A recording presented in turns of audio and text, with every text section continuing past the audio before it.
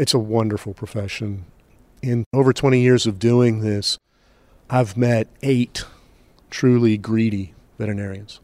8 out of 1,000 tiny percentage that I talk with and work with. And money's just not a motivator, which makes it easy to not pay attention.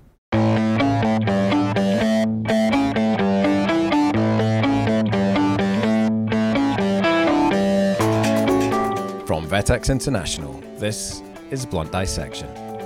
I'm Dave Nichol.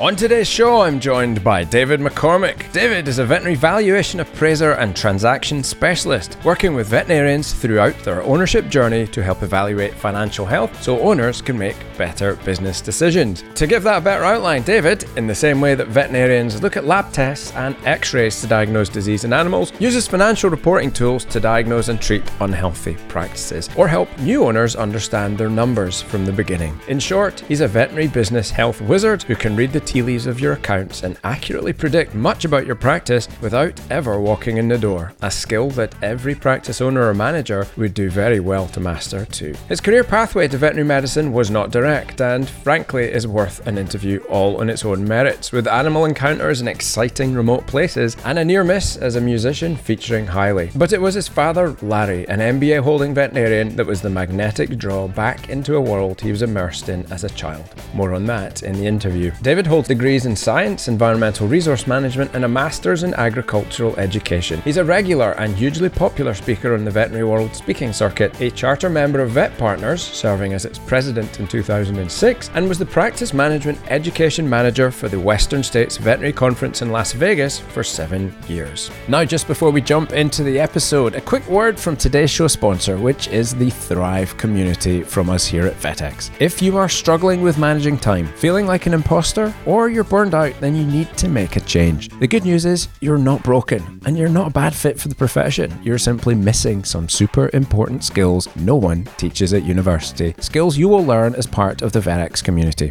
Thrive is a race-accredited professional skills course where members receive training, toolkits, and one-to-one coaching to develop these skills. So join hundreds of other vets who've changed their careers for the better as a Thrive member. To learn more, visit vetxinternational.com today. Now back to the show. Well-managed practices, which return good profit margins, allow for better staff salaries, more investment in nice things to help standards of care, and fair return for owners who put their capital at risk. Having seen him keep the rapt attention of all of the attendees at the PSI Vet Business Symposium the day before we did this interview, I knew I'd found my guy to talk about a subject that, frankly, most veterinarians tend to glaze over about. Profit is not a dirty word. There, I said it. Regardless of your age or stage in veterinary medicine, this might be one of the most important conversations you listen to, because in the end, economics determine just about everything. So enjoy this, my conversation with the financial wizard and frisbee chasing David McCormick. So welcome to another episode of Blunt Dissection. Now, before I introduce today's guest, I have to say the location we're recording this in, and I'm very, very excited to be back for real. This is like the first in-person interview, so I'm a little nervous actually to do this, and very excited, so hopefully I don't babble too much. But we're sat in the belly on the main stage, which is really cool. If I describe it to you, there's 3 giant Jumbotron screens behind us, which is all very bling, and 3 little monitors that our speakers get to look at, so no, and an array of tables laid out before us, and a big empty room which was absolutely bursting with people earlier. Marty Becker's just come off the stage, and my guest today, David McCormick, has also delivered a brilliant presentation. So I'm super happy to have you on the show, David. I'm thrilled to be here and on the stage. You described it well. It's a pretty neat place to be recording and having this chat here. It feels very baller to be up here doing this, I have to say. So, and David, I've been keen to have you on the show for such a long time. I asked people for recommendations on who I should have on as a guest, and your name has come up more than once. So it's great to have this conversation. And for any of my regular listeners will know we always start with the biggest, most important questions first. So the first question is it true, because I've heard, and I can't reveal my sources, that you can do the splits? It was true. I could probably get pretty close, but I'd tear my pants here. Because you're like, so again, audio, so people can't see us. Yeah. Our heights there's a delta there. There is a delta. It's about 6'4". I'm settling. I've reached that You're point where my height is settling. I'm kind of hoping that I can grow up I want to grow up to be you someday, but I'm like, at my 5'7", I think I'm going to fall a long way short from that.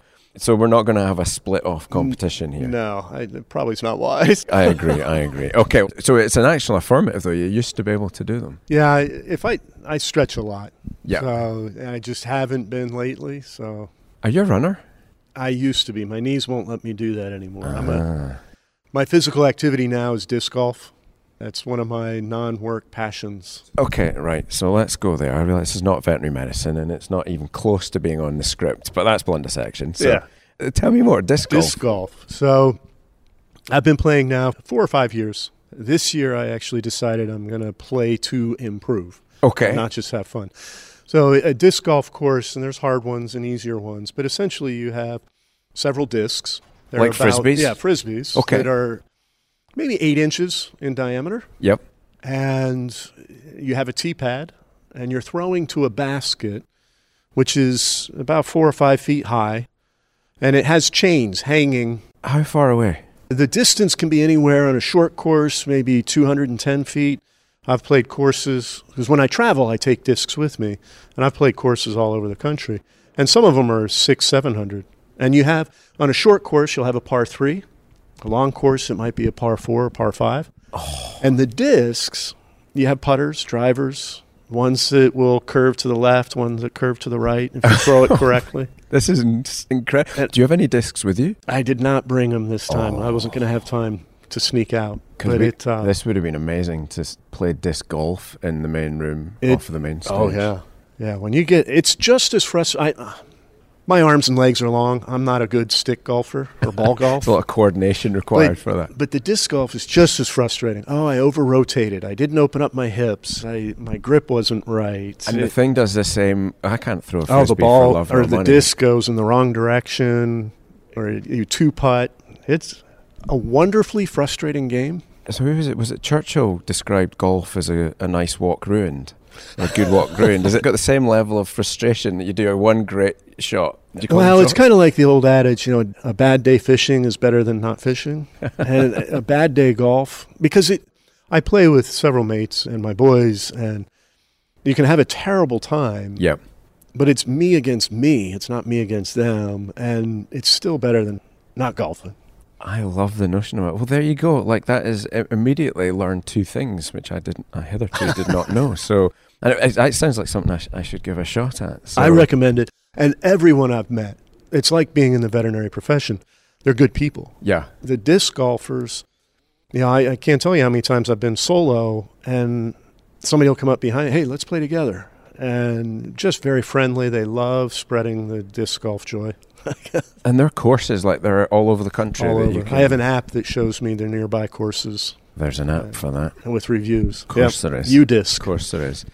Right. It sounds, being Scottish, and I hail from St Andrews, so, the home of the stick golf. And it reminds me of, playing golf in St Andrews is not always a forgiving experience, right, because it's, the wind can be howling in off the North Sea. And the rain literally will be going sideways across the course, and it is misery. It's a definition of it. And then in the sun, with the skylarks, hovering high above the course, and it's beautiful. It's incredible. Oh, incredible. I can imagine disc golf in the rain and wind doesn't really work. Tournaments, there's a pro league, a pro circuit, and they'll play out and everything. But you get into the woods and trees and long, narrow shots through a tunnel, or ones you have to go out and around. Your disc's going to get stuck up a tree. Do you have a long, telescoping pole to try and get it back? I mean, you probably don't lose need discs. I've lost a lot of discs. I was speaking at a conference outside of Tampa in Florida, and I went and played a course, and my disc went in the pond. And you're not swimming in that pond to get that disc. Well, I started. Right? I'm like, it was my favorite disc. Oh, no. And so I started in there. And then the leeches started swimming towards me. I was like, I'm not going in there. And they're the least of the things you're worried about, swimming in the pond in Tampa, right? Like, that's, you're a brave man. But a disc only costs $15 to $20. Okay, well it's easy entry. It's cheaper. Yeah, cheaper than losing the club. That's for sure. Yeah. Okay, all right. So I want to sort of ask you a little bit more. Your background, your presentation today, and I think one of the reasons I'm super keen to speak to you is just the wealth of knowledge about how to, particularly when we were going to focus on the finances of practice life today. But I kind of want to take us back, before we dig into the meat there, a little bit more about you as the person. And how did you find your way into veterinary medicine? I first came across your name, I think it was, I was sat in the bar, as people tend to, in the Marriott in Kansas City at what was CVC Central, or maybe it's CVC. No, yeah, it's CVC Central. It was the Central one, right? And it was Bruce Truman who was talking. Oh, yep. And I think that's where your name first came onto my radar a number of years ago, hence my slight embarrassment about this being our first proper conversation. So I'm kind of curious, like, how did you find your way into veterinary medicine? My father's a veterinarian, and I grew up in that line, and I was going to head to college and be a veterinarian. But I'm firstborn. I had 3 younger brothers. Yep. And I realized early on, Dad was very successful, and being firstborn, I had to do it as well or better than Dad. Right. And I looked at the opportunity cost. You know, family dinner was at 8 o'clock at night. Yep. And after dinner, Dad went down to the basement office and worked on the evenings and weekends. And I thought, you know, I'm not going to do that. He was there always for us in all the family activities, but I just thought, I don't want that. And so my undergraduate degrees was in biology and resource management. And I spent, after college, I spent my time in 2 areas, one in field biology. Right. Because I wanted to experience a lot of different ecozones. Okay. So I've been in northern Minnesota doing owl research, the Colorado mountains where I was a backcountry ranger, wildfire fighter. I've been in the Antarctic studying penguins. Trying to get as much experience as I could, I was going to then go back to school and enter in academia and teach. Yep. And along that route, we had a college band. My buddy said, we never finished it. We've got to do it. And so we reformed as a duet, doing singer-songwriter, Nancy Griffith, the type stuff. And we had a business plan. We had taxes. And the band grew to where, just us, and then we added a drummer. But the music grew to the point where I think it kills a lot of bands. You're too big that the booking distracts from the art. Yeah. But you're not big enough to afford a manager. And in our business plan, we had debt triggers. And those triggers hit, and that was the end of the band. Huh. So I skipped over when we were computer consultants and a lot of other things I did. I was getting ready to start teaching, and this was in 99, and Dad had sold his practice. His classmate was Dr. Jim Wilson, the veterinary attorney, and Dad and Jim had their company, Priority Veterinary Management Consultants. And he said, Dad had said, you know, what's the school's going to pay you to teach? I don't know what the number is, but he said, I'll pay you more. Just be my assistant. And he was doing valuations at the time and practice management consulting. And within the first year, the aha moment, that's what I needed to be doing. Left brain, right brain. I had all the analytic work, the spreadsheets, the analysis, helping people reach their goal. And then I think the first time I spoke was around 2002 or 3 with Roger Cummings, Karen Felstead, Charlotte Lacroix.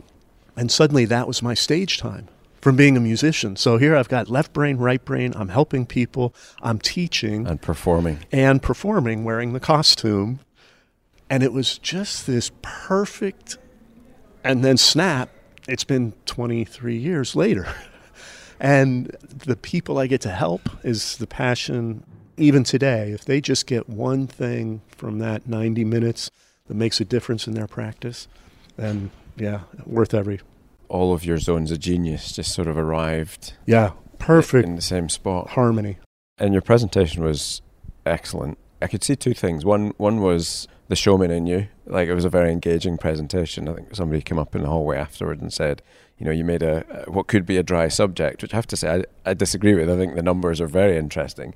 But you made it engaging, particularly for clinical people who don't really, Right. unless the numbers are a blood report. And you made that very relatable. So the showman bit was on clear display, but the amount of passion and caring for having practices, the work that veterinarians put into, and particularly owners. We hear a lot about wellness impacts on veterinarians. Right. Owners are under a whole different level of pressure and stress. The pressure of making payroll is that's what keeps us awake at night, and often to the detriment of our own take-home salary. Most definitely. And I think it's good owners, not all, but good owners. It's not just your team you're taking care of. You're taking care of their families. Yeah. And, what you're enabling and through the work environment, that influences their children and their partners. That's a lot on the owners and good managers' shoulders. And not every owner has a good manager. Yeah. But it's weighty. And it's one thing I recognize when they're sitting here in the room listening and getting all these ideas. It's out of context. Yeah. And then they get back into the fire and all those great ideas Just get burned up. Yeah. How do you think, this is always the challenge when people go to conferences. And I wonder, from a speaker perspective, and I'm sure you do a lot of learning of your own, and you go to different conferences and to keep yourself current.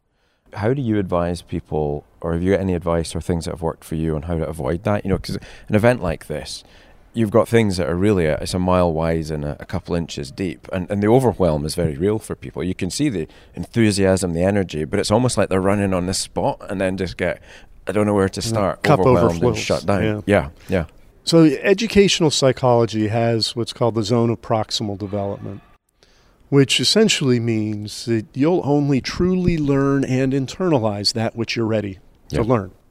Because of that, and because it's overwhelming if you come back with this list of 20 ideas, what I recommend to folks at the end of these meetings, review your notes, pull out 3 things, no more, and then put on your calendar next month, I'm going to go back and read it all again. So you do those 3 things, and then you go back for 3 more. And revisiting the notes, because now you're coming at it from a different perspective. Your zone of proximal development has moved. As a side story, on the zone of proximal development, I learned it with my master's, and I never experienced it. So I was a key account speaker, and I taught this workshop, and I gave them a full day, which is all I have. I'm very deep, but very narrow. Very narrow. In my content, I try to be not a jack of all trades. Yes. I'm a master of one. And I gave them everything I had in that day. And the following year, they said, we want you to come back. I said, I gave you everything. What? I can't do anything different. No, do it all again. And I resisted, and finally I acquiesced. I'm like, okay. And we added some financial review one-on-one time to make it more engaging. Yeah. After the session, the attendees, it was the exact same attendees, came up. Why didn't you tell us that last year? Well, I did. But you weren't ready for it. Go back to your notes. You wrote it down. It was all there. But you weren't ready for it. And Yeah. now it resonates with you in a different way because your zone has shifted. So I think setting aside that time to revisit your notes and the priorities. I want to dig into some of the things that you were teaching, but I sort of wondered, maybe as a starter question in there, and let me set this up a little bit differently. So a big mentor of mine who is a member of Vet Partners and who has sadly passed away now from the UK, John Sheridan. Yes. He was a big influence for me when I was first getting interested in business management. And I remember him posting content, and I think that's where why I've ended up coming to the US so much was really John's conduit for us in the UK who were willing to listen. He was bringing just interesting, fresh data insights. And I remember him posting somewhere, and this would have been back in the sort of probably the mid to late 2000s or the noughties. And the content he was putting out there saying that, the vast majority of practices in North America are in that sort of no or low profit bracket at the time, 5 to 8% sort of net profit. And I was kind of shocked by that. Now, I'd gotten my break in veterinary management because I was working, and you described a similar practice actually in your presentation. I was working in a practice that was generating nearly £3 million, so maybe about, well, now that's about $3 million, but about $4 At the time, when the pound had any 6, value. Yeah, it would have been about $4.5–5 million in revenue, It was a 15 full-time equivalent, 18 doctors on staff. And I assumed with my boss that we were making, really good money, as all assistants do. We think, oh yeah, the boss is making like £250,000 a year kind of thing. And when I asked the questions and I was pushing to get a leadership role, and I finally got to see the accounts, and it lost about 3%. And I could not believe, I was like, what is going on here? Now, I kind of knew instinctively what was going on because I was working in it every day. I could see the sort of the way the things that were happening, but I had no prior to connection to the P&L account, the profit loss account, what that behavior, how that showed up when it came to the numbers of the business. And it gave me a break, but it must have been pretty stressful for the owner. And then we worked pretty hard to get that practice to net 10% over the next 3 years, and grew the revenue to 4 million, and that was £4 million, so maybe about 6.5 US, and a net 10, and that was a heck of a lot of shoving to get there.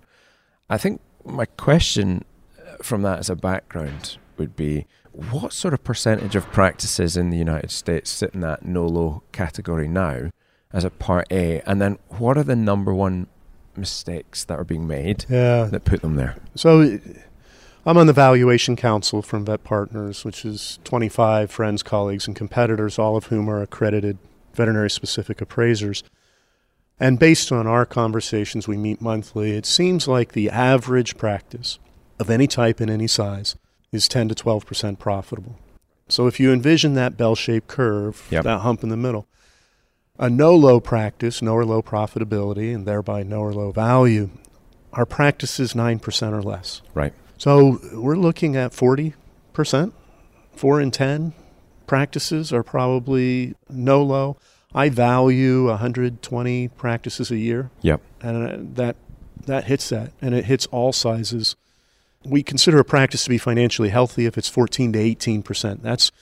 That's our goal. It is shining the light on the issues. If you're 10, why are you not 16? Well, let's find the missing 6 between revenues, expenses. And what determines, if I just think about other industries, the supermarkets, for example, if you're getting 1, 2, like maybe even 3% is a really good margin for a Walmart or something like that. And their shareholders would be delighted. Of course, the volumes are gigantic. What determines for you, what are the cutoffs? Like, why is 10 or 9% no low versus a 5%? And what's financially, what makes it, why is 14% a good number? That's a good question, because those numbers we being the valuators, have kind of defaulted into. Dad actually coined the term no-low. We were sitting at the time we had a basement office, and we were seeing these nice practices with good revenues, with all the bells and whistles and nice facilities with no value. Yeah. And so we started talking to our colleagues, calling Denise Tumblin, calling Marcia Heinke, Karen Felstead. Hey, are you seeing this too? Lorraine List, Gary Glassman.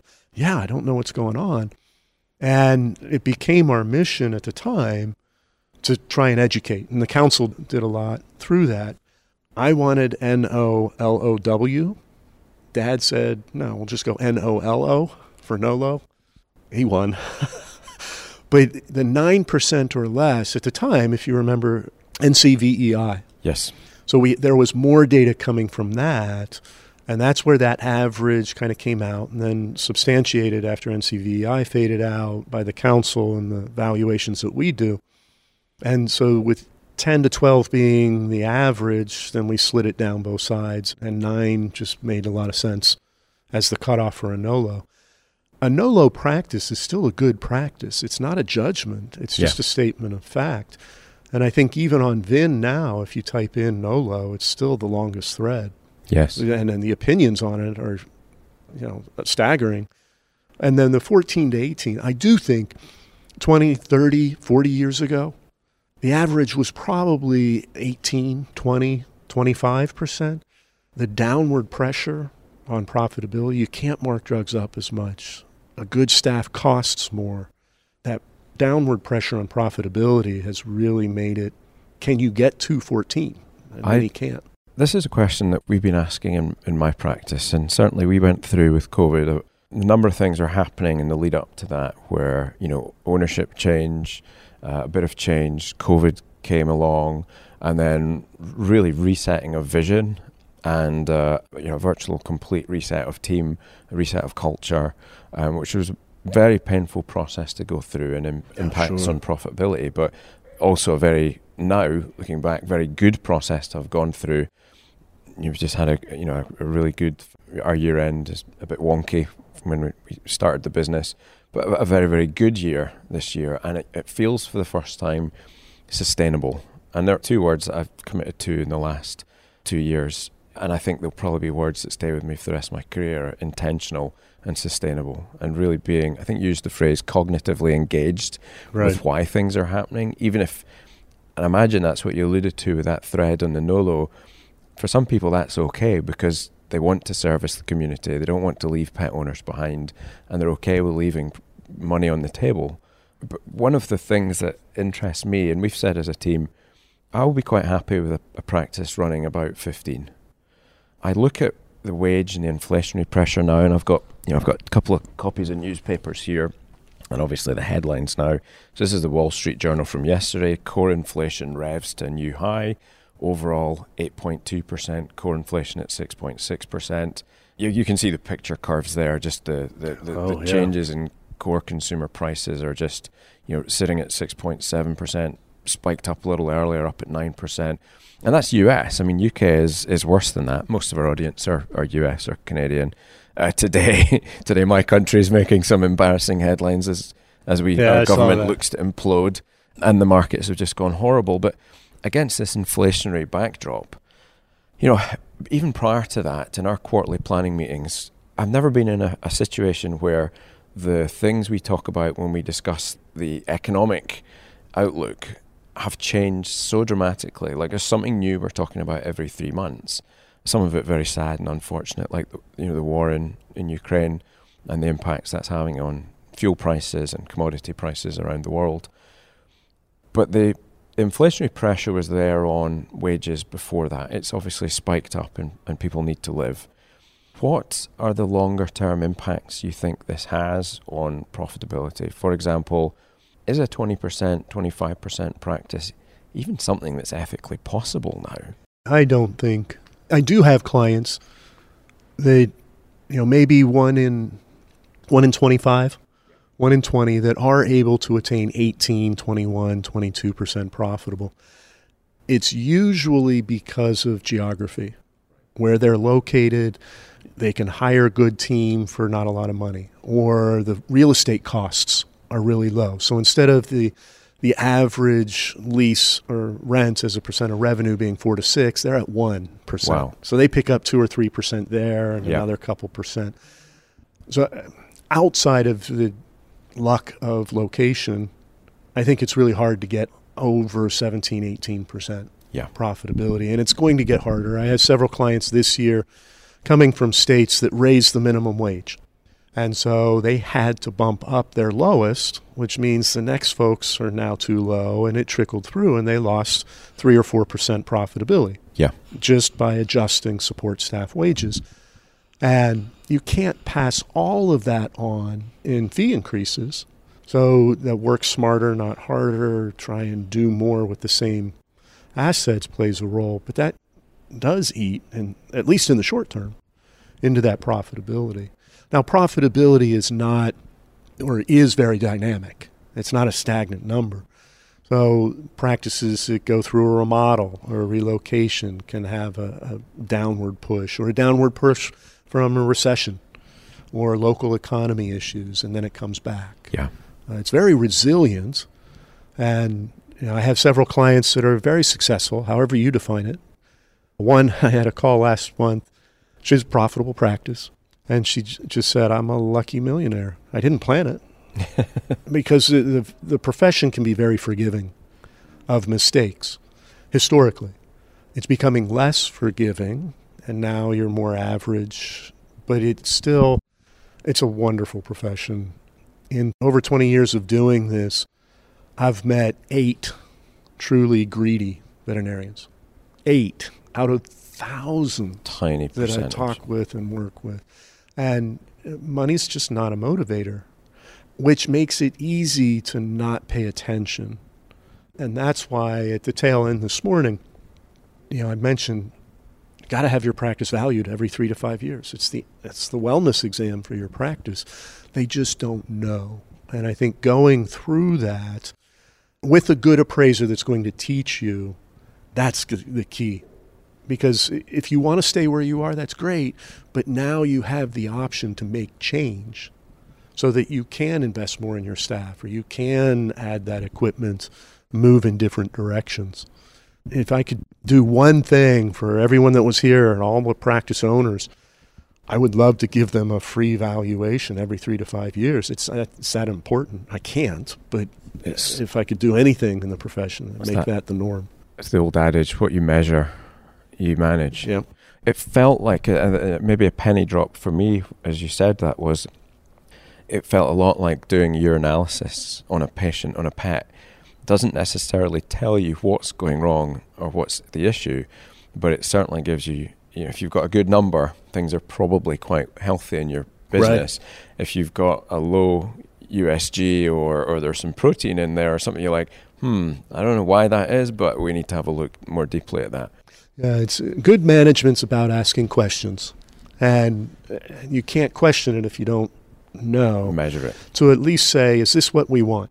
Or why is it this way? And then you can set aside time in your schedule, because it's fire to fire, to research it further and make change if you want. So I would love to dig into some of the numbers. There's so many secondary follow-up questions. I'm furiously writing things down so I don't forget them. But as we go through, the track I'd love to dig down into, and what constantly surprises me when I speak with practice owners, is how few people know some of the core numbers. So the main part of this question is, I would love to run through, on a P&L account, what do people have to shoot for to get that sort of 15% rough mark? And what are the things that get in the way of them?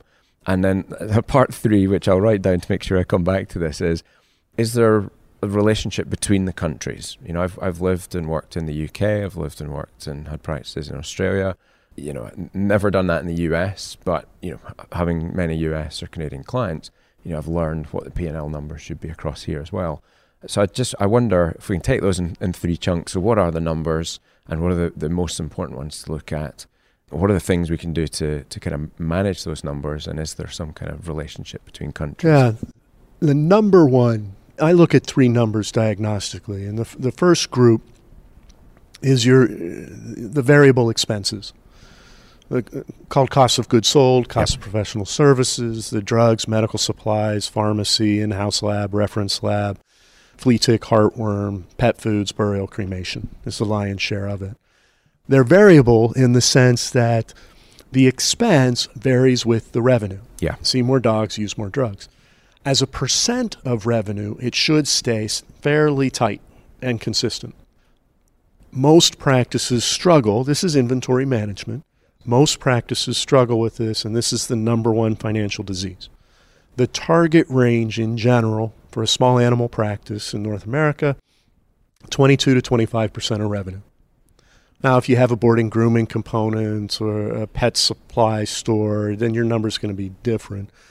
But I routinely see 27 to 35. Right. So if it's 28 or 30, and the average is 10% at the bottom line, well, there's 5% that didn't get there because of inventory management. You're at 30, you should be at 25. And what are therefore then the big mistakes that people make with inventory management? I think the number one mistake is they elevate from within. A technician, you're now in charge of the inventory. Yeah. And no training. They're not getting the resources that are out there and readily available on the education. I had a practice we valued, and they had a full basement. And down there they had puppy classes and did symposia for pet owners in the region, let other community groups use that space. Come back 5 years later for their next valuation, and it's full with shelves and product. Oh, wow. And, I don't know if maybe in high school that you ever did the experiment with a big beaker of water on a hot plate, and you put a frog in it. And if you slowly turn up the heat, the frog will not jump out and will die. Yeah. Whereas if you put the frog in hot water, it jumps out. And that's what happened to them. They elevated from within. The person ordering just ordered, oh, we need a set of shelves downstairs. And then that was full. And now we need another set. A new veterinarian says, hey, I'd like this drug and then himself, depth and nobody breadth. challenges it. Yeah, nobody questions it. And so nobody's paying attention. And I think that's the most important.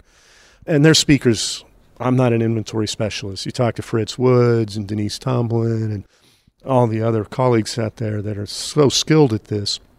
You know, the depth and the breadth, and how often are you getting turnovers, and are you shopping it? Too many, they just, oh, we always call Debbie because she's so nice and she gives us donuts. Debbie's not looking out for the practice. I think for most folks, just paying attention, they can shave 1% to 4% very quickly, and it has nothing to do with fees. It's just how much are you ordering, and are you selling it? And it's a relatively quick turnaround, that as well. If you're turning stock over, then just putting the brakes on a little and rationalizing things, instantly I always think that it's a little bit being like the spleen, where you've just got some blood cells stored away somewhere, and then the blood is cash in this instance, right? And you can just squish the spleen and suddenly there's a bit more cash or profit in the business. I think the second error on inventory management, they're not using their software. At a minimum, they should be using the reports in their software should match what's on the shelves for your flea tick, heartworm, and your pet foods. It's stuff that's easy to walk. Yeah. But most practices don't use it because, it never matches. But that's why it should. Okay, I think we should dig into this a little bit more, because I've experienced that, and my modus operandi is very much up in the big picture, the vision stuff, and I have a wonderful practice manager who's really in the weeds and does a terrific job. And that, as the practice owner, I suspect there's quite a lot of practice owners are much more in the clouds kind of thing. And it feels like, oh, that's a drama. That's just a hassle to input everything, and we're going to have to tweak that. And so can you outline or sell the concept as clearly as you could so that bozos like me get it, why we should be really paying attention to that? Well, it's the number one drain on profitability, to come back to what we already said. But it's such an easy fix. You have this sharp tool in the shed that you're not using. Yeah. And to, at a minimum, use it for your parasiticides and your pet foods, because that's the stuff that creeps the most. And by creep, you mean increases stock level, or just disappears? Sprouts legs and disappears? Yeah, scratches legs. Oh, I stayed late. Doc didn't even say thank you. I'm just going to take this home with me. Right. Hey, and for kicks and giggles, go on eBay and type in Bravecto. Type in HeartGuard, type in anything. It's out there, and that came out of somebody's practice. Huh. Nobody buys it to turn around and sells it on eBay. It walks out the back door. Or it's given away to family and friends up front. Oh, here, that's not going to charge. And so oftentimes, if you just are scene tracking, it self-corrects the problem. So if you start with something like your parasiticides, and people see, oh, we're paying attention to this now, I guess I'm not going to steal it anymore. Do you think every practice should have a camera on pharmacy? I do. I had a client, I had mentioned cameras on pharmacy, and an attendee came up afterwards and said, with great fanfare, they announced we're going to have security cameras next month. And then next week, they're going to be installed. The day of, wow, look at those cameras. That is so cool. I'm excited just for safety. That night, they caught a tech on film stealing. Had come back to the practice. So, that's a Darwin Award. But, I think you can't manage what you don't measure. Well, if you're not paying attention. And we make a lot of assumptions, like we want to see the best in human beings.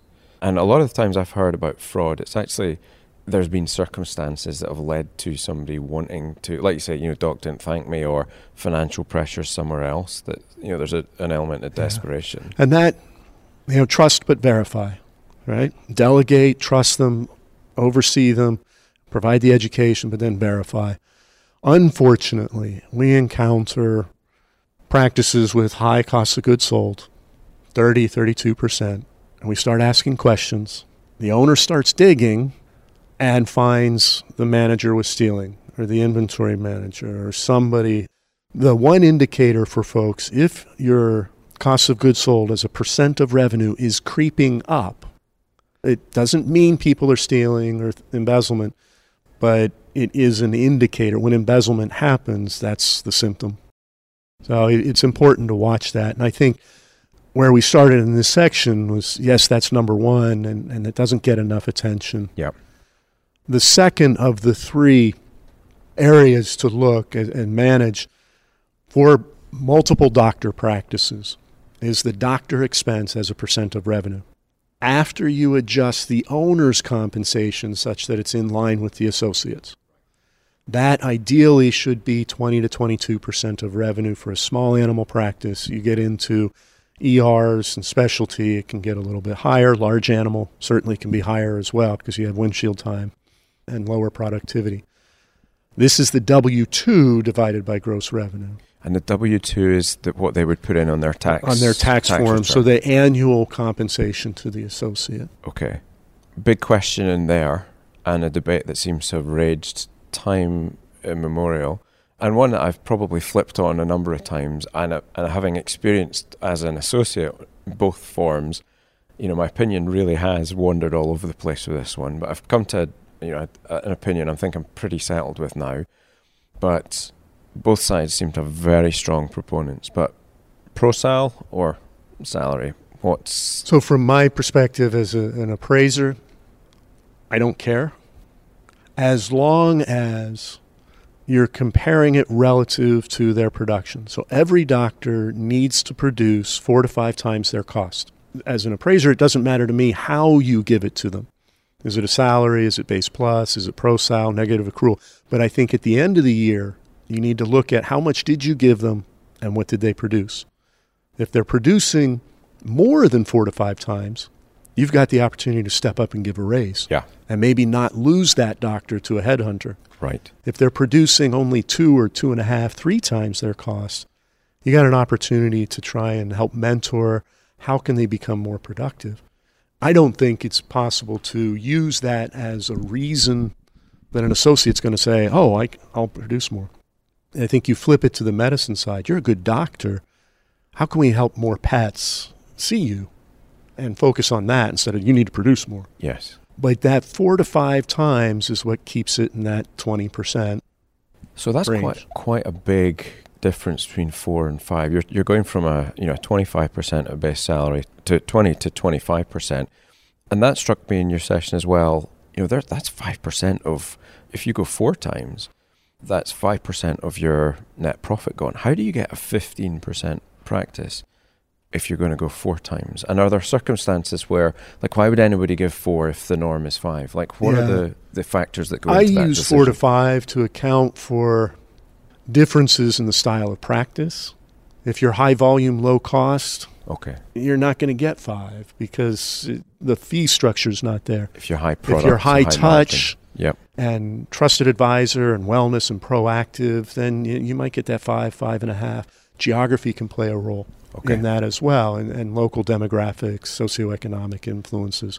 So that's why I look at 4 to 5. It's a banding that's useful for a room, but for an individual, it would depend very much. Like if you were in a high-touch practice in an area where fees were higher, you wouldn't want to be shooting for 4. You'd aim more at a 5 number for that. And looking at what doctors produce, I target a full-time equivalent doctor should be producing $450,000, $500,000 annually, U.S.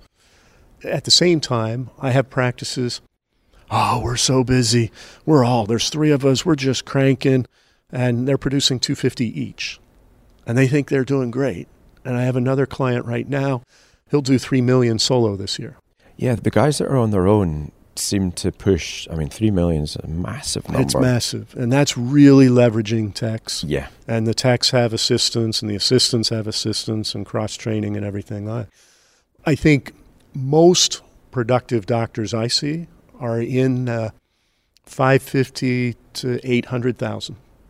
And at 20% revenue, they're making $140,000, $150,000 a year, which is a good debt-paying wage, but you have to be able to produce. So that leads into another possibly slightly incendiary question, which is, and perhaps this is one of the trends, the future-pacing things, we see now fear really playing I think, a very inhibitory part in people's development. They don't want to do cases. Like specialty practices are filling up with cases that 10 years ago would have been cut in a local practice. If you are in a position where you're referring things, or you're unwilling, unable, whether it's fear, imposter syndrome, or you flame out early, and you can't stay with it long enough to get good. And this seems to be, if we're looking at sort of, around about 80% of people, are at high risk of burnout. We're seeing the attrition rate in the profession right now. What impact does this have down the road, do you think, on the fee generating potential? How do we navigate that if that is to be believed? It's a concern I have, because from my perspective on the financial wellness of a practice and the owner being able to sell that, as you move away from more advanced medicine, you're going to fill that with shoppable items, with product, with reactive lump and bumpectomies, and things that they're comfortable doing. But there's also no margin in that for the practice, because the surgery table is only contributing to the practice's financial health when there's a body on it and the body's warm. Yes. If the lights are off, it's not doing anything. You have all of the expense and none of the revenues. I'm a big fan of oral health, and I think it's a huge untapped resource. But there's a lot of fear in that because I wasn't taught it, or it's too much. And the good practice owners are getting their associates that education, sending them out, and Ira Luskin's classes, or some of the other specialists out there that are teaching this and advancing that medicine. In absence of that, if you're referring that out, the practice isn't getting the revenues. You're not building that relationship with the clients that's in the pet's best interest. It's a slippery slope. Yeah, skills are stagnating or just not being built in the first instance. And so the quality of the practice is going to decrease. And I see this in practices with owners of a certain age. They're old. And they just stop doing as much. And so the quality of the practice slides. And that makes it, I'm also the broker. So I help people buy and sell practices. And it's hard to sell a practice that the owner's coasting and revenues might be okay, but the quality of the medicine's declining. Those are my favorite practices to buy. Oh, it's a great opportunity. Yeah, because you can get in and start shifting it. Now, very important to do client education, because the clients are expecting one thing. And so you've got, and that starts with the team. You got to educate the team, because they think pre-anesthetic blood check, we don't do that. And they have to learn why, so they can explain that to the clients. Yeah, there's a sequence and a phase to go through, and moving through that can be a bit bumpy, but once it clicks, it's a great purchase. Team like it, and educated clients, that's a force to be reckoned with, because then they're going to hold you accountable. They want the best, whatever you've been teaching them. So that's the doctor numbers. Are there other numbers? You mentioned rent shooting for. Yeah, I think before the rent, we look at support staff. And so inventory management, cost of goods sold, the doctor compensation, and then support staff. And those are the big three. And typically I see support staff 17 to 19% of revenue. W-2s divided by revenue. So the annual cost for the employees, not including any benefits. That number, though, varies widely geography-wise. I cover 9 states, and let's say Virginia. Northern Virginia, D.C., Fairfax, up in that area, the norm might be 20 to 22. Central Virginia, 17 to 19. You got I-81 corridor, Richmond, Virginia Beach. But you get down along the bottom tier, I have some practices 12 to 14 is their long-term stable number. Just by nature of cost of living, what you have to pay to hire qualified individuals. So it can vary. But I suppose licensing and requirements for a state would have an impact on that as well. It can, if you're working with licensed techs. Yeah. That can pay. When it's high, it's not to say that staff's overpaid. It's usually they're underutilized. But it can drain, especially if you've got long-term employees that are at the glass ceiling of compensation. You're providing a great client experience, but you're going to be less profitable. Those three expense categories, cost of goods sold, doctor compensation, support staff, that's 60, 75% of your revenues right there. And so having a close eye on them, most of the other expenses are not going to change Right. with any great significance. So that medically and diagnostically, that's where we focus on a practice health. Okay. And so I feel like we've covered into some actions there as well. We perhaps didn't answer the ProSal question. We didn't didn't. sat on the fence on it. But as long as your number is kind of solid and you're aware of it, for me, where I've sort of come to probably base plus, so a base that people can live on, and then a reasonably regular top up on ProSal that allows them. It takes away the question, and this is one of the scary things for me. I'd love to hear your opinion on this. We're seeing a sort of, it feels like a bubble in wage inflation, and again, one of the narratives you hear out there, and one of the things you hear is the huge sign-on bonuses. Somebody recently told me about, a sign-on bonus of $200,000. Now that's clearly nonsense, and that sounds more like we will pay off your student loan debt, in brackets written in very small print, if you stay with us for 10 years and always produce this amount of money. That sounds like this heavy caveated. But there's a sense that at the same time as skill acquisition and fear is getting higher, meaning, skill quality perhaps is lower, or willingness to really graft to get good at the art and the science of veterinary medicine seems diminished. A sense of what you're worth seems to be increasing, particularly driven by, the need for more disposable with inflation running rampant. But just, the relief vets, the daily rates I'm hearing for relief vets, and the simple market economics, there's just not enough veterinarians around for the number of vacancies that are there, feels like a real mismatch that feels like a sustainability problem. Well, and I want to caveat all we've just talked about.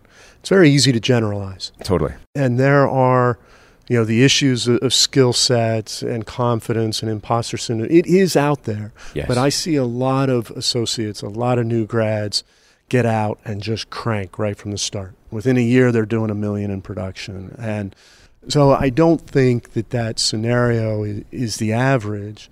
And I think coming back to salary, base plus, ProSal, if your salary, that's fine.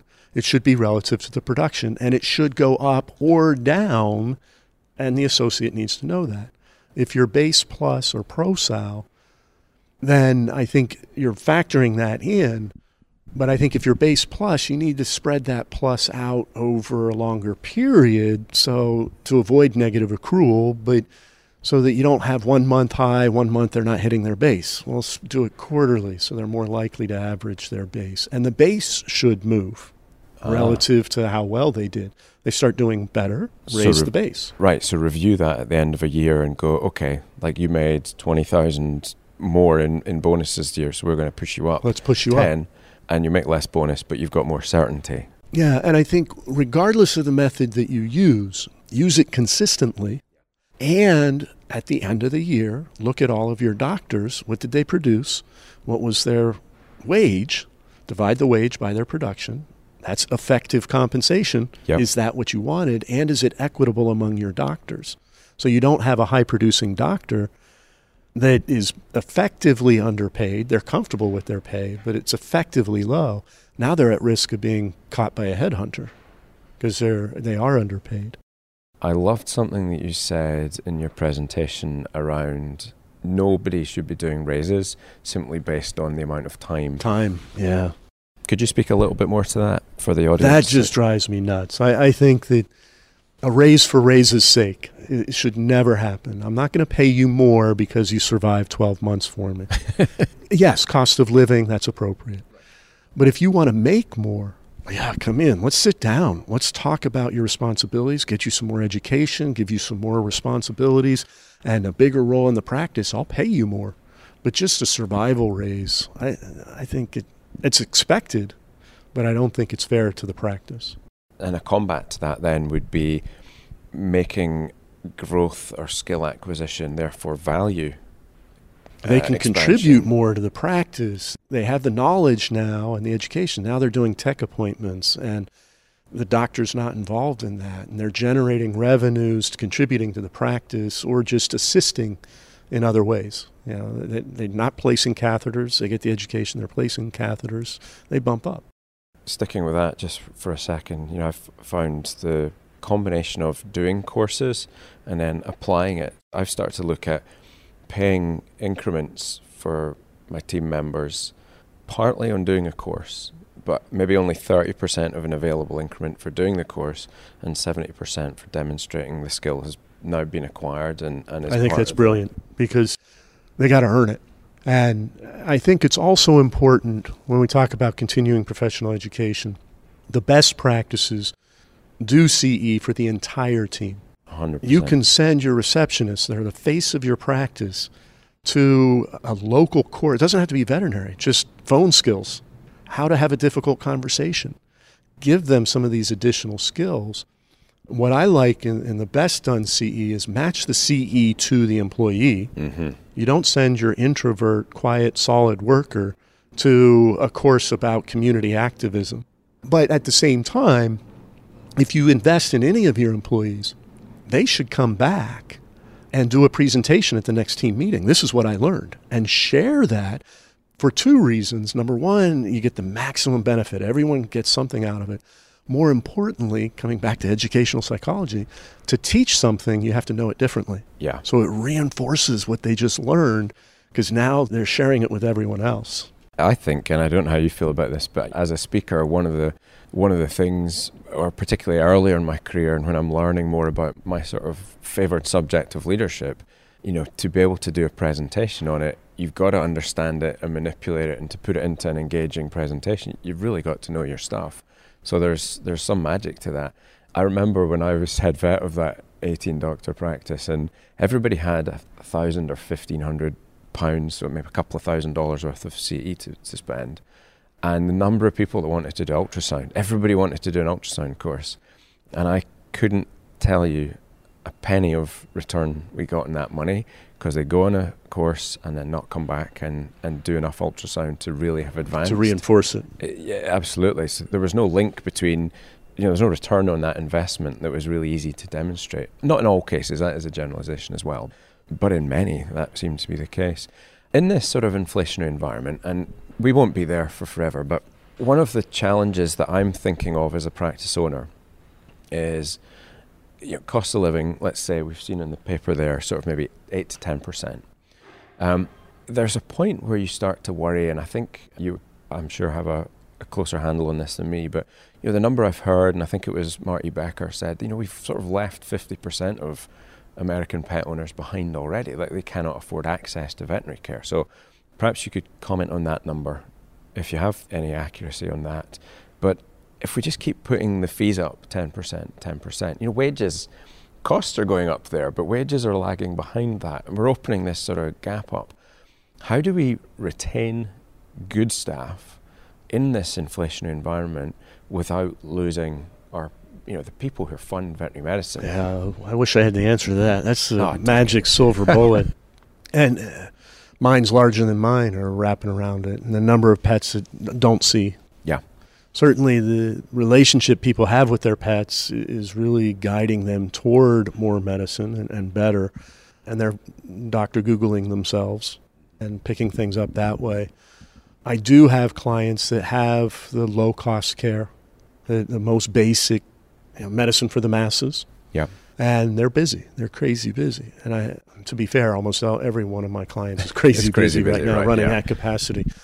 But retaining good staff, I think that addresses a lot towards leadership, towards the culture that you've built, towards the investment you're making in the team. Is that being recognized and rewarded, or are they punching a clock? Yeah. Because those are the at-risk. But the demand right now, I tell people, if I had 100 doctors and 100 technicians, if I sent out an email to my clients, within 2 hours, I'd have all placed. The demand is so high right now, and including one that had a $100,000 signing bonus. You got half at 6 months and the other half at 12 months. He couldn't find anyone. Still can't. That was a technician. That was for a doctor. A doctor. A $100,000 signing bonus. And state-of-the-art practice, the best of the best. so much of I think the doctor shortage right now is really, it's hamstringing a lot of practices because the demand's there, but they can't see it. And they're having to say no, which is disempowering to the team and uninflating. It's hard to tell somebody no when my pet's sick. They're begging. They're begging, and you can't fit them in, which is draining on the team and counterculture to the growth. I think a lot of two factors are at play with the shortage. Number one, the work week. It used to be, veterinarian worked 5.5 days a week. That was the norm. That's what you did. And long days. And then it's 4. Well, right now, I've got a lot of clients, their full-time work week is 32 hours. And so you go from 40 or 45 to 32, you just cut out 25% of the workforce, which is the shortage. And then the second variable is geography. Most folks come out of school and they're without an ability to move. They won't go anywhere for a good job. And I encounter that as well in selling practices. I have a lot of really nice practices for sale, but they're not where everyone wants to be. And future owners won't move for the opportunity. Is the trend more urban and Most rural definitely. struggling? Yeah, within Pennsylvania as an example.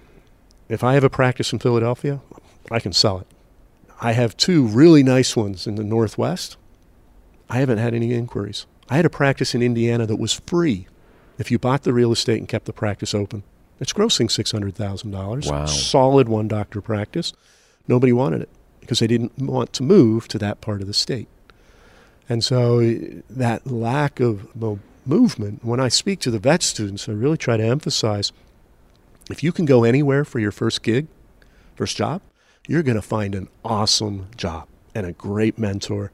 Same when you buy your first practice, if you can go anywhere, you're going to find a peach. But if you're stuck here because of your partner, spouse, or family support and child care, or whatever the reason is, you're going to take what you can find. And I think that's contributing to some of the negative experience and burnout because these new grads are taking that first job. It's not supporting them. It's not nurturing. I think that's a really interesting point. So let's maybe talk about the opportunities for the next generation of vets, because I think quite often, and you actually said something interesting here. I don't want this to take us down too much of a rabbit hole. And actually, before we go there, just a word on the comparability of the measures across countries. Do you have any sort of sense? Oh, yeah, on that? that's right. That was on the list. Canada, North America, very parallel. And talking with Dr. Sheridan many, many years ago, I think the UK is very parallel. Actually, much of Europe is parallel. I remember when I spoke at Barcelona, Southern European Conference, technicians in Spain were just as expensive as doctors. So when you were hiring, you just hire extra doctors as techs. Yeah. I spoke in Beijing a bunch of years ago, and there was no data there, but I got them to submit data for me, and the percentages were different. Drugs and supplies were lower cost, but support was similar. They didn't have as much support. Their veterinary, I interviewed a lot of them, their veterinary client experience was rapidly changing. Yes. I think I was there 7 years ago, and at the time it was just starting to move from doctor-centric to pet-centric, but rapid. So I expect it's probably very parallel to us now. I mean, their growth rate was changing. But I think overall for the cost of goods, that's probably similar in most countries. Yeah. The best data to track yourself with is your own. Management's raising questions, is looking at that and say, okay, we're at this percent. Can we get better? Yes. And then finding a way. The variation from country to country, I think, is in that mix of doctor, support staff, expense. Yeah, and I love that piece of advice, like track yourself against yourself. And benchmarks are useful to know where roughly on the spread you are, but... And benchmarks is a misnomer. Okay. Because a benchmark is something to aspire to, but it's an average. You don't aspire to be average. So it's like, okay, that's the average. Can we do better? Can we get that? And create your own benchmarks. I like it. Keep it aspirational. So that's a nice way to segue back to where I was taking us, which is next generation. So you hear about the disenfranchisement, in in the rush and the bubble of private equity money that's inflated prices and multiples for practices, pricing out associates. You hear countless stories of associates who join a practice to buy in, and the owner's just been offered a number they can't say no to. We've been mad to say life-changing. No to. Life-changing, right? And it's sold out from under their feet. And so I think there is a discouragement, a lack of belief perhaps out there that the ownership is attainable. You hear also the story, and I'm not totally sure I buy this one, that the feminization of the profession. Yeah, I don't buy that at all. Yeah, good. I don't have any data. More than half of my buyers are women. Brilliant. In doctor-to-doctor transactions. Okay, so. This is excellent to hear. That was my suspicion, because like some of the most pipe-hitting great business people I know are women, and and are awesome. So brilliant to hear that. So what are the opportunities for not just next generation, but next generation of owners? I'm not maybe necessarily just saying age there, although for graduates coming through, there are lots of people who are interested in the freedom that owning a business brings. What are the opportunities? What are the pitfalls to avoid? Yeah, so I sell practices doctor to doctor. I facilitate transactions, and I facilitate corporate sales. And when you can sell it for 2 or 3 times, 4 times fair market value, the associate's not going to get it. And there's just 2 standards of value. There's fair market value. Any doctor can buy it. The profit pays for the practice. In a 3 to 5 year period. 10 years. Tenure. Is the typical veterinary lender financing term. 20 years for the real estate, 10 years for the practice. And then there's the synergistic value, investment value, which is where corporations buy. Okay. Associates can't pay investment value. And if you could, you wouldn't. It's like paying $30,000 for a $10,000 car. It doesn't make any sense. But the associates can buy what the corporations can't, which is a practice where the owner wants to retire. Corporations need the owners to stay. So if the owner's saying, I want to retire, I'm done, whether it's 1, 2, 3 doctor practice, that's ripe. Now, you might have to move to get that. It's not going to be within 10-minute, 20-minute drive of where you live. And I think the 1 and 2 doctor practices, for the same reasons, they're just not corporate. I talk with a lot of buyers that say, I want a 3 doctor practice. I don't want to be alone. That's where the corporates are chasing. Exactly, right? And you can't compete. So shifting your sights to look towards that 1 doctor, 1.5, 2 doctor, you can grow it to be a 2 or 3 doctor and get where you want to be. So for the future owners or current students, I'm a big advocate of the VBMA, Veterinary Business Management chapters. Great group. At each, and I've sold a lot of practices to VBMA grads, and I love that because their passion. I am seeing over the last 20 years, I don't think the number of future owners went down, but the number of other graduates went up. So as a percentage, it came down. But I'm starting to hear, and I talk to a lot of my colleagues and competitors as brokers, and so the veterinary lenders, it's starting. There is an undercurrent of associates realizing, yes, they told me this was going to be the best thing since sliced bread, and corporate practice, I'm not digging it, and that I think we're going to see a move back to private ownership and more associates wanting the responsibility, wanting to be the guide for the business, wanting to take care of the employees and the employees' families and be an active part in the community because they're not seeing it in the corporate. I really hope that happens. And I'm, in my work, I'm ownership agnostic. If somebody wants to learn great leadership and work on culture, I'm happy for that to be corporate or independent. So what I'm about to say isn't bashing corporate medicine per se, but there is it impacts and it changes the nature of the community generally. It can. It doesn't always. I've worked with many great, very, very good corporate groups that pay attention to details. What we will see, I think, in urban, suburban areas, they're going to be corporately owned practices. Yeah, totally. Or the pie is going to get sliced so small that you own a job, and when it's time to retire, you can't sell a job. So you're going to sell furniture, fixtures, and equipment. But once you leave those environments and you get in more rural, smaller communities, we're going to see, that's where private ownership is still rocking it. the energy, and the community I was referring to there was more the veterinary community. Yes. In the UK, I think we're north of 65% corporate ownership.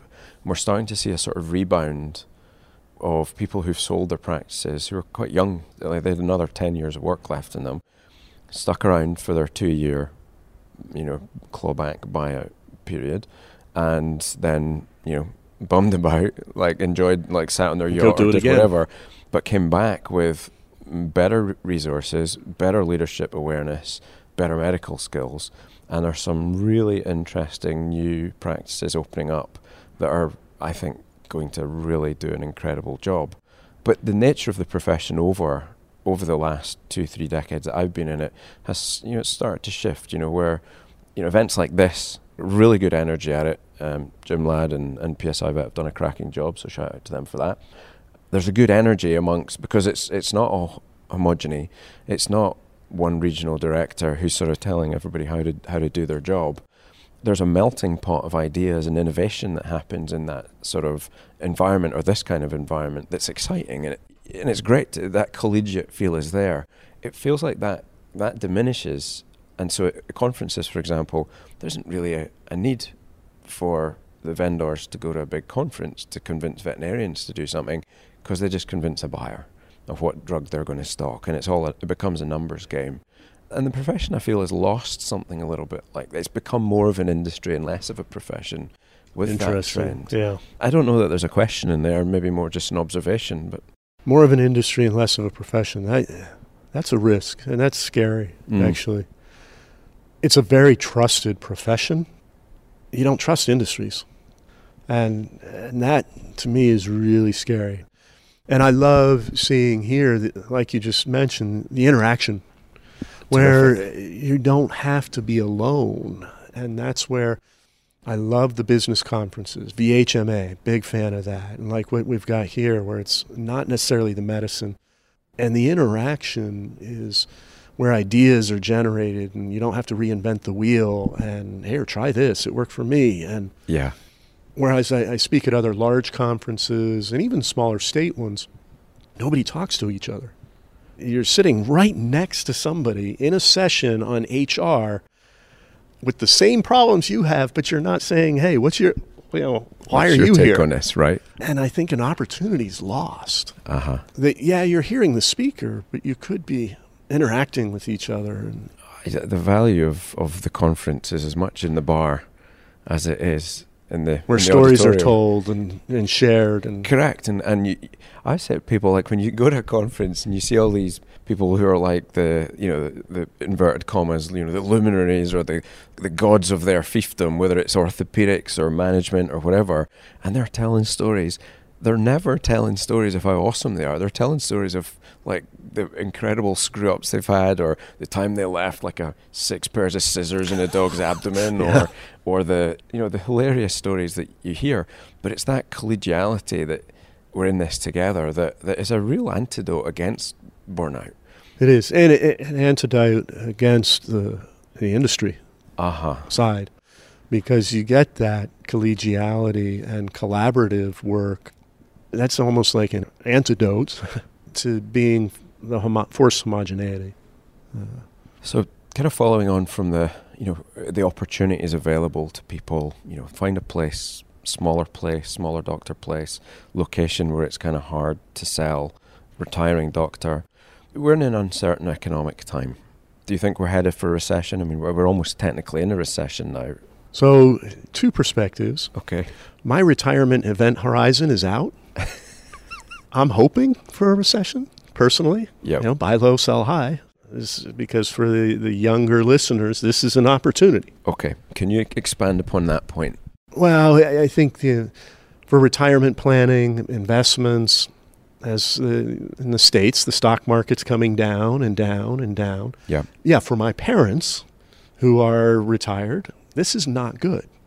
For me, who's saying, oh, this is an opportunity to invest, because it will go back up 5-10 years. In the long term, just investment strategy, a recession's great. If you have money, you can be investing. Yes. So the other flip side, I'm not worried about a recession. Now, remember, my focus is practice financial health, practice value, helping people buy and sell practices. So it's a very narrow view. And I say I'm not worried about it because good financially healthy practices can weather the storm.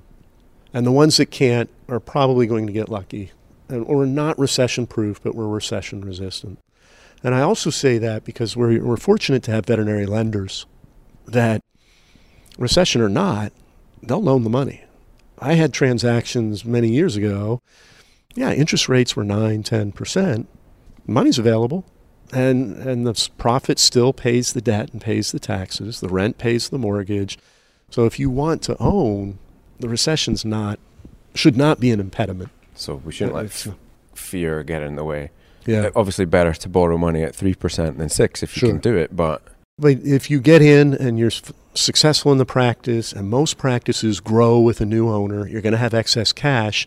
You prepay the debt, you're going to undo that higher interest rate, and you're back down. So debt's something that's, I have a Scottish upbringing, I describe my dad as kind of like a Bolshevik Presbyterian. Like in some ways he's quite sort of left-wing and socialist, and in other ways he's like, just like I can see him eating porridge made with water, like oatmeal with water and salt, not with like milk and sugar because it's too woo-woo, and So debt, I was quite allergic to debt, and it took me quite a long time to sort of get my head around the fact, what was good debt and what was bad debt. Yeah, I try to emphasize when I speak to the VBMA chapters on that, because good debt is money you borrow for something that appreciates in value or enables you to make more. So student debt, that's good debt. Buying a practice, that's good debt. The business is going to appreciate in value and generate more revenue. Everything else is bad debt. Extra discs for my disc golf bag, that's bad debt, right?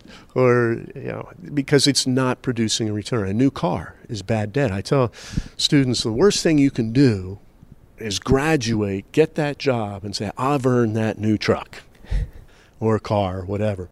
You've earned it. Most definitely. You survived. You got your diploma. Resist, because that's not good debt. You drive it off the lot, you lost 20% of the value right there. But so make use of debt.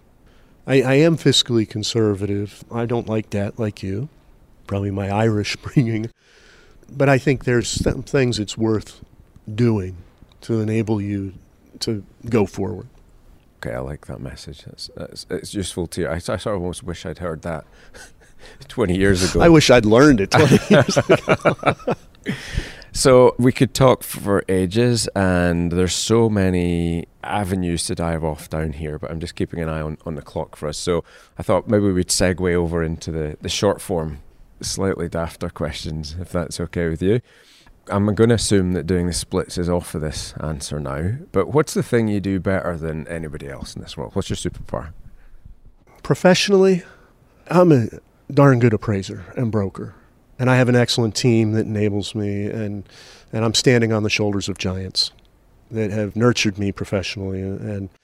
But I like to think that even in the one-on-ones, when we get to the end of the valuation, and it's like speaking today, I'm a good educator in teaching them not just here's your number, but here's what it means, and here's what it could be, and why. And I want them to get as much as possible out of it. And that's part of my passion, is helping people succeed. The fact I get paid to do this, it just boggles my mind, because I would do it for free. Helping people attain their goals, buying, selling, and becoming successful, I got chills thinking about it. It's so rewarding. And that motivation, and when somebody just says thank you and they really mean it, it's not just flip. It's priceless. Incredible. It really is. And I try not to stagnate on that and continually, they didn't get that. How can I change how I said it so that a different handle that somebody can grab educationally? You mentioned imposter syndrome. 100%. I am in fear of being called out. That he doesn't know what and that's a motivator. It can be debilitating sometimes if you let it get too big. But yeah, you got to cover it and make sure you know it. You said two things there. The second thing was the imposter, that feeling of being an imposter, which I just think that's great. You're operating at the top of your game, expert in your field, and I don't know that I've spoken to anybody in any category who doesn't always have the sense of that thing. Like, I felt in the exact same way when I walked out here on Friday morning. It was like, oh, I'm going to get found out now. Like, I suck at speaking, and somebody's here we go. going to know, right? Yeah. But the other thing you said there that I thought was quite interesting was when you said you do this work, for free, and that is another phrase. Like, I think that's one of the ways you're operating in your zone of genius, that you enjoy what you're doing so much that you would never end up doing it for free because you're doing it so well that people are very happy to pay. There's a great value exchange. But if you feel like that, you're probably operating in a zone of genius. When you love what you're doing, yes, you're not working because you're just doing it. And so I'm curious about your notion of work-life balance then. We had this conversation the other night with another group. That's another misnomer. You got to put what's important first. It's life-work balance. It's not work-life, life-work. And it's funny because this is where we started, right? I didn't become a veterinarian because of my father. The irony is that for the last 20-some years, I've been back in the profession, working just as many hours a week. I work 7 days a week, Saturday and Sundays. I go to the office most days at 7 in the morning. I go home at 6. And then Saturday and Sunday morning, it's about 7 to 11 because Susan and the boys are sleeping. And again, it's not work. I get workaholism. I go there, I'm rewarded, I'm appreciated, I'm in control, and things rock, and I'm helping people attain these goals, and it feels good. You go home, it's chaos. You have no control. I'm lowest on the totem pole. The list is never short. I love it. Wouldn't trade it for the world. But I get. And you don't get paid for any I get why of it. Dad worked so hard. Yeah. And I wrestle with the same thing. And right now, I am out of balance. And I recognize that. I'm working on hiring an executive administrator, executive assistant, and maybe another appraiser because I recognize I'm working too much. Now, there are rewards that I get to spend time with the boys, and they're 16 years old, identical twins, and they like disc golf now, so we can do that. And being successful and a lot of hotel points, we can travel. and my wife and boys are good travelers, so we try to take lots of little trips and pass the rewards on. But I do need to come back into more life than work. Yeah, you called me out on that appropriately. So Oh, you just called yourself out there. Like, I'm just asking the questions. the first step to change is admitting. Is self-awareness, right? There you go. So what single thing has you the most excited about the future of veterinary medicine? And the part B in that is, what single thing has you the most concerned? Good questions. I think the most excited is what I mentioned, the under rumblings of ownership. Because I see so many people who have good practices. It pains me when I tried to sell it and they have to close. I lose sleep for them because I was not able to get them where they wanted to go. And to have that come back around is exciting and I hope becomes a self-fulfilling prophecy. If I say it often enough, it's going to happen. Because there are good practices out there. There are good future owners active in their VBMAs that are learning this, or they were never active in their VBMA, but they've been out 10 years and they're realizing, you know what, I can do this.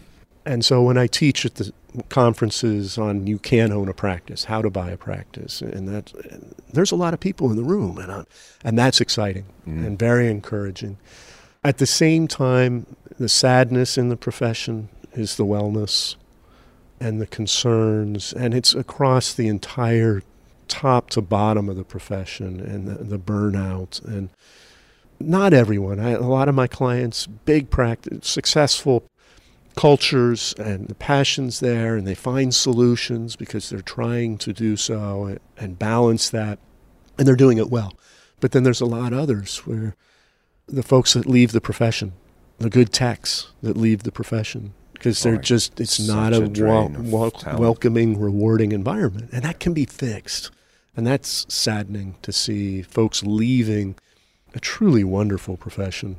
So is there a favorite book you've either gifted or you recommend people read to improve their, and you could go with financial awareness or business awareness? When I sell a practice, we give the buyer a mini library, 4 books. Okay, typically. You can have 4. And from a management perspective, Marcia Heinke's Practice Made Perfect. And that kind of holds everything in. The 4th one's in transition, but the other 2, I recommend everyone read. And it's one of those books you reread. So, Who Moved My Cheese? These are toilet readers, right? Yeah, totally. And every time you read Who Moved My Cheese, it means something different. And then The 1 Minute Manager. And if you can, in the earlier editions, the newer ones, because it's really 1 minute on something you can then focus on during the course of that day. And you just constantly get something, whether it's business skills, business communication, the team, and interpersonal communication at home with family. These are fundamental components. Fantastic. I will put links in the show notes to those books as well. So thinking back to your graduation, back those years ago, if you could give yourself one piece of advice back at that day, what would it be? Invest. And we all know the power of compound money, and talking with Darby Affeld here today as financial planner, and the sooner you start, the better. Even if it's $50 a month over 10, 20, 30 years. I got a late start. So I graduated college. I had grand adventures. I mean, went where most people don't. Listening to boreal owls in the northern Minnesota, hearing timber wolves run by me, and I can hear their footpads. Seeing penguins and breaching whales in the Antarctic, or hanging upside down off cliffs in Colorado as a backcountry ranger. I had great experiences for the first 6, 7 years, 8 years after college. I didn't make any money. I didn't save a wick. I wouldn't trade that, but I would have told myself, hey, just $50 a month. Find a way. Pay yourself first and get it. And I'm hopeful to instill that in my sons, because they pay yourself first and put it in there and forget it.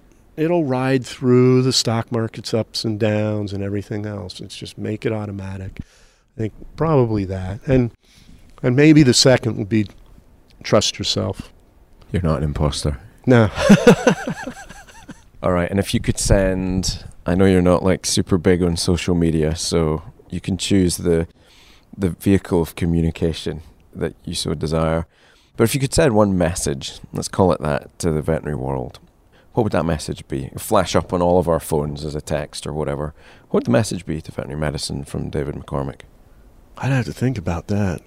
Probably a good idea. Longer than 2 seconds. That's probably a good idea. That's profound. If you had the opportunity to get back in touch with why you became a veterinarian, to really, that takes you out of context of the day-to-day, the grind, the frustrations, and give yourself the credit for the difference you're making. Because that's why many become a veterinarian. You love animals, you want to help them, and you are making a difference, but lose sight of that in the grind. And to try and reconnect with that joy. I love it. Is there anything that we haven't covered that's really important that we should, or are there any last sort of messages or thoughts that you would have for the listeners? Yeah, the only one is for the practice owners that are listening to have their practice valued by a veterinary appraiser, not because they're planning on selling, but for management and planning. Get your practice on the exam table of a professional so that they can give you the feedback. Yeah, this is your value, but this is what we learned, kind of where we started. If you're not financially healthy, you've got the opportunity to make a change now instead of waiting to when you're ready to retire. And that can impact your career and retirement and what you can afford to do with your team when you're financially healthy, even just moving from 8 to 12 affords a different level of involvement in your practice. It impacts your family, all of the families of the people that you're shepherding. Perhaps your opportunity to see penguins in their next phase of your life, or hang off of cliffs, as to whatever you want to do next as well. David, what a wonderful, I can't believe the time has flown by as quickly as it has. Indeed. I could talk to you for hours, I have no question of that. So real pleasure, real privilege, and long overdue. I'm so glad we did this. Where can people get in touch with you to either have their practice appraised, or just to thank you for this awesome information you've shared, or reach out and learn more about what you do? Yeah, I do almost everything through phone and email. So the office, I'm in Pennsylvania. Certainly, if you see me at a conference, come up and say hello. He's the big one, 6'4". You won't miss him. He's probably not used to do splits. Yeah, so his T-shirt going, I used to be a split contender. Yeah, but the office, 814-466-7084. Email, dmccormick, DMCCORMICK, at tmccg.com. Tom, Mary, Charlie, George.com. I do respond to all phone and email. I don't charge for phone and email. You know, if they have questions, or if anyone listening wants resources, I don't know all the answers, but I know people that do. And I will, having watched David today, if you have the chance to see him, if he's on the bill at a conference, do your practice a favour and get in that room and hear him speak. You will not be disappointed. David, what a pleasure. Thanks so much for the time. Thank you. I've really enjoyed it.